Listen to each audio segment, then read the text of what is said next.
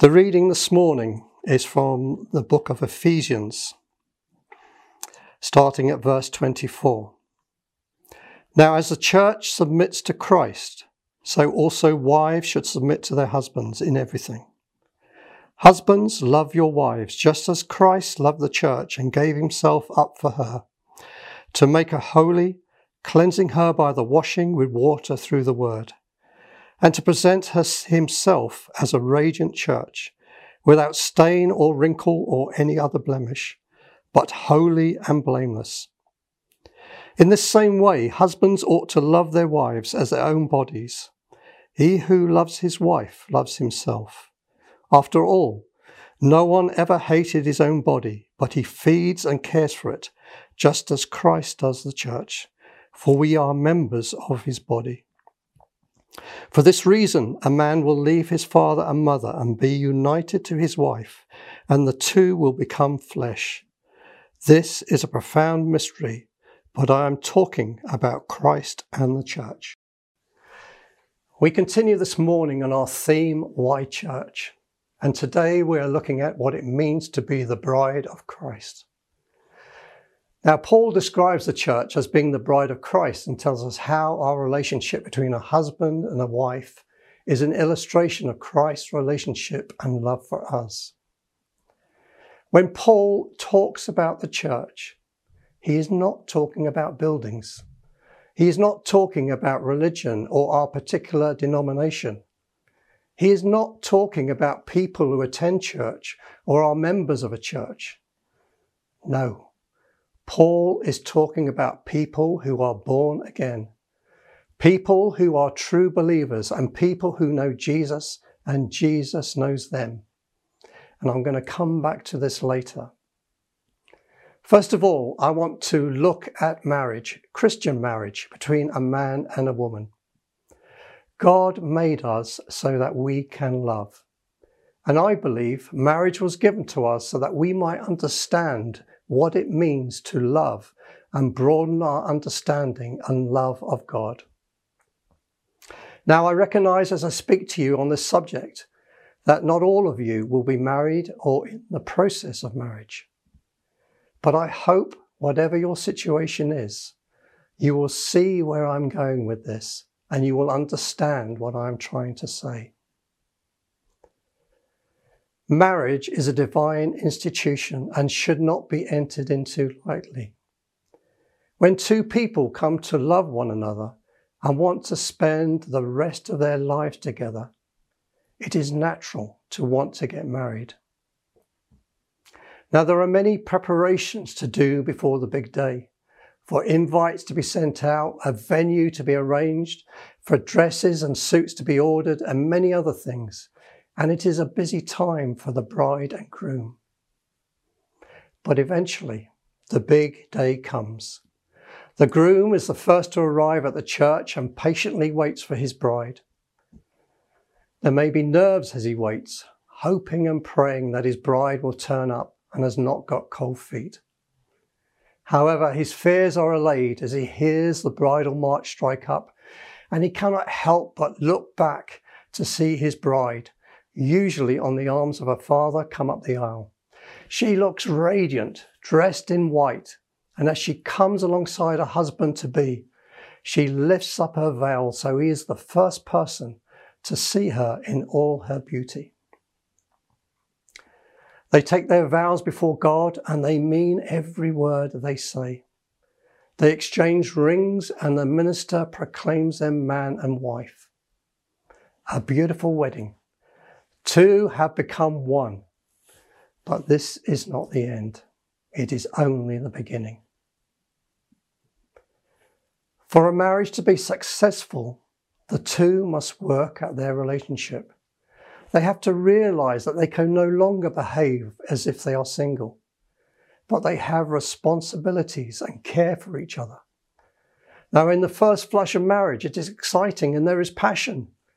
However, as the years go by, it is easy because of familiarity for the passion, for love to diminish and to begin to take each other for granted. And if they are not careful, to drift apart with inevitable consequences.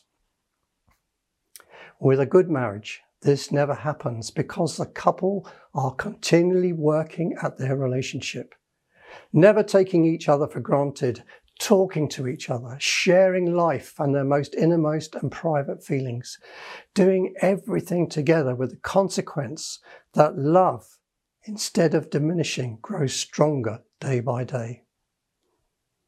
Now, yes, as time goes by, they will discover that a husband or wife is not perfect. There may be little things that irritate them or things that they wish they did not do. However, with true love, these things are overlooked because they pale into insignificance with the love they feel for each other. In all marriages, there will be times of trials and sadness, but because of a strong bond between them, nothing that happens can separate them, and they work through these difficulties together. That is what a good marriage looks like. So let us now look at our relationship with Jesus and see the similarities between the two. At some point in every believer's life, there is a realization that we need Jesus and we want to spend eternity with him. Each and every believer comes to faith in a unique way, tailor-made for them by God. But there is one key thing that happens in every true believer, and that is this. At the point of saying yes to Jesus, our life is never the same, and there is a change, a shifting from our old ways and habits, and a desire to do what is pleasing in his eyes. Now, if this is not a reality in our lives, there is something wrong, and we must question to what extent we are true believers. When a person truly comes to know Christ, they are regenerated by the power of the Holy Spirit. It is a supernatural work of God that has a profound effect that causes change in both themselves and their heart. The Bible tells it like this: if any man is in Christ, he is a new creation. Let me explain it to you this way. Now, let's say I was very late coming home one night and my wife, being very concerned, asked me why. I apologise to her and say, I was in good time returning home, but as I am prone to do, I was daydreaming, crossed a busy road without looking, and suddenly realised that a double-decker bus was in front of me, travelling at 40 miles an hour, and knocked me over. That is why I am late. Now, my wife is very astute, and she would quite rightly say to me, that is impossible, David. If a double-decker bus hit you at 40 miles an hour, you most likely would be dead or at the very least in hospital seriously injured. You would not be standing in front of me. You would be changed. So my question is this: what is greater, the power of a double-decker bus or the power of God? If you have had a real encounter with God, make no mistake, you will be changed.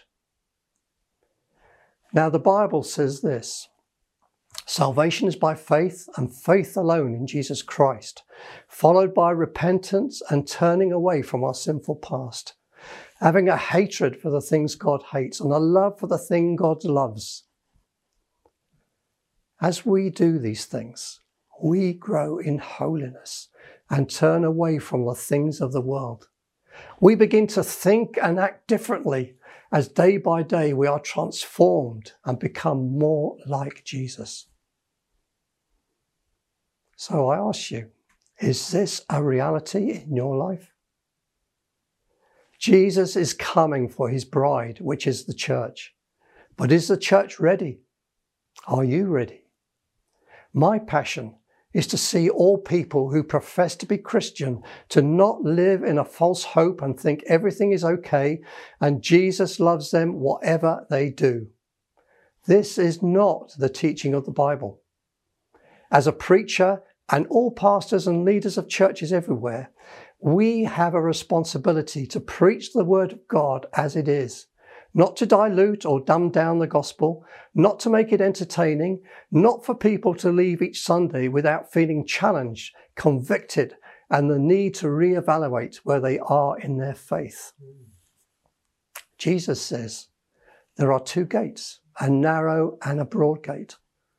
The narrow gate leads to life, and the broad gate is the way the world goes and leads to eternal damnation. Which path are you on? We cannot have a foot in both camps. We cannot lead a life 6 days a week in the ways of the world and on the seventh day be on the narrow path worshipping God. Being a member of a church is important, and we should all attend church. But attending church alone is not enough. What do you think would happen in our marriages if one day a week we praised our other half, telling them how much we love them and enthused how good they are, and life wouldn't be the same without them, but for the rest of the week we totally ignored them, had no conversation with them whatsoever, and did our own thing? Now, I would say the likely outcome would be a divorce, wouldn't you? Yet this is how so many people treat God. Jesus gives us a warning to these people in Matthew's Gospel. He says this, "Not everyone who says to me, 'Lord, Lord,' shall enter the kingdom of heaven, but he who does the will of my Father in heaven. Many will say to me in that day, 'Lord, Lord, have we not prophesied in your name, cast out demons in your name, and done many wonders in your name?' And then I will declare to them, 'I never knew you. Depart from me, you who practice lawlessness.'" You see, the key here is not, do you know Jesus, but does Jesus know you? Jesus died on the cross to restore us to God and to bring us closer to Him. He died out of love for you and me. Did He die in vain? When we truly recognize what Jesus did for mankind on that cross, it is hard to believe that we would not all be touched and changed and willingly give our all to Him. In the Garden of Gethsemane, when Jesus prayed for His Father to take this cup from Him, it wasn't because He knew He would be beaten to the point of death by Roman soldiers.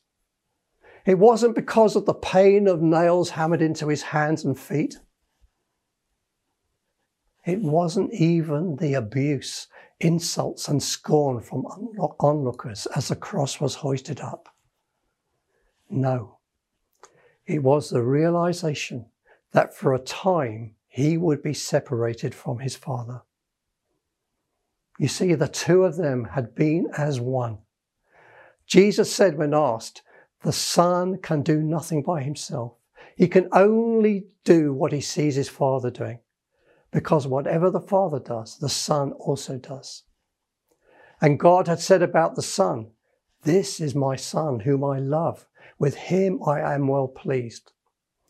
Yet at the point of death, the sins of the world were heaped on Jesus, and God, being absolutely pure and holy, could not look on His Son at that moment and turned His back on Him.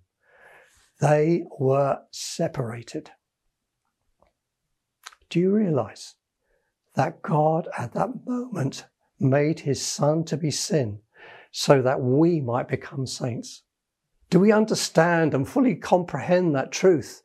By Jesus dying for us, Jesus reconciled the whole human race, putting it back to where God designed it to be. Now everyone can experience that reconciliation, being brought into oneness with God on the basis of what our Lord has done on the cross. Christ's love for His church is such that He willingly gave Himself for our sake. There are three things we learn from the cross, and they should be etched on our hearts. The first is that Christ's love for us is unconditional. The second is that it is intentional. And the third is that Christ has a burning desire for his bride, the church. In the book of Song of Songs, it says, "You are altogether beautiful, my darling, and there is no blemish in you." Do you know that is how Jesus sees us? He is coming for a pure, spotless bride. Now we may ask ourselves, how can that be? We are all like filthy rags compared to the beauty of Jesus.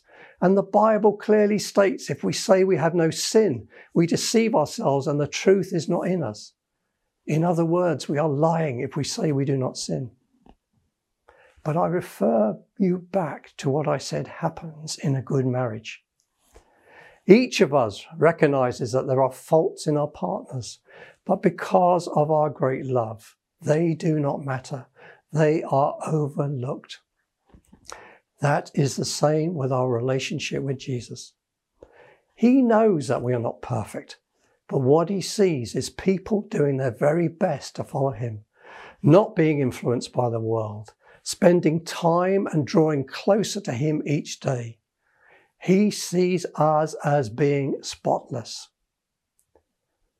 Now, this is something which is important and we should bear in mind. God gives us marriage and hopefully we all love our partners. However, it does not matter how good our marriage is and how much we love each other. The reality is that it is just for a short time here on earth. But our marriage to Jesus will be eternal. Therefore, do you not think we should get to know him more, grow in love and godliness with him? Christ will one day return for a church that has been transformed by his presence and power. Are we prepared? Are we ready?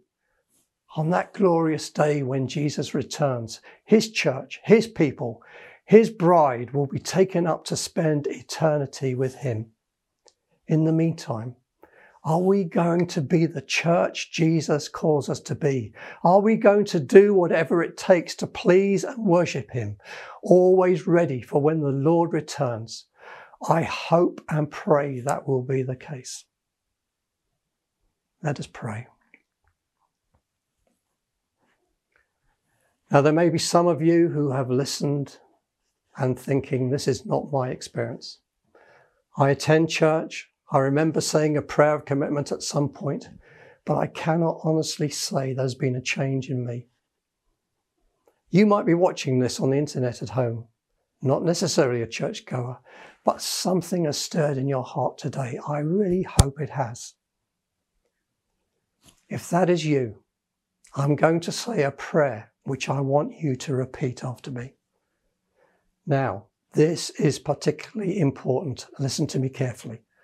Do not say this prayer unless you mean it in your heart. If it is just words, you will be the same place you were before. But if you say it with your mouth and believe it in your heart, the Holy Spirit will come and reside in you, and I guarantee you will be changed. This is what it says in the Bible in the book of Romans. If you confess with your mouth that Jesus is Lord and believe in your heart that God raised him from the dead, you will be saved. You may also wish to say this prayer if you want to rededicate your life to Jesus. Maybe that passion for him has diminished. Maybe in these uncertain times you are drifting away. You are finding it hard to stay connected and keep that fire burning as you struggle with the effects of this pandemic. Wherever you are at this moment, whether you want to accept Jesus into your life or whether you want to rededicate your life, say this prayer after me. Heavenly Father, I am a sinner and need your forgiveness. I truly believe that Jesus Christ died in my place, paying the penalty for my sins. I am willing right now to turn from my sin and accept Jesus as my personal Lord and Saviour. I commit myself to you. And I ask you to send the Holy Spirit into my life to fill me and help me to be the kind of person you want me to be. Thank you, Father, for loving me. In Jesus' name I pray. Amen. If you said that prayer and meant it in your heart, please share it with someone close to you. If you currently do not attend a church, find one that suits you and get involved so that your faith grows day by day. God bless you all as you discover and journey on with the Lord Jesus.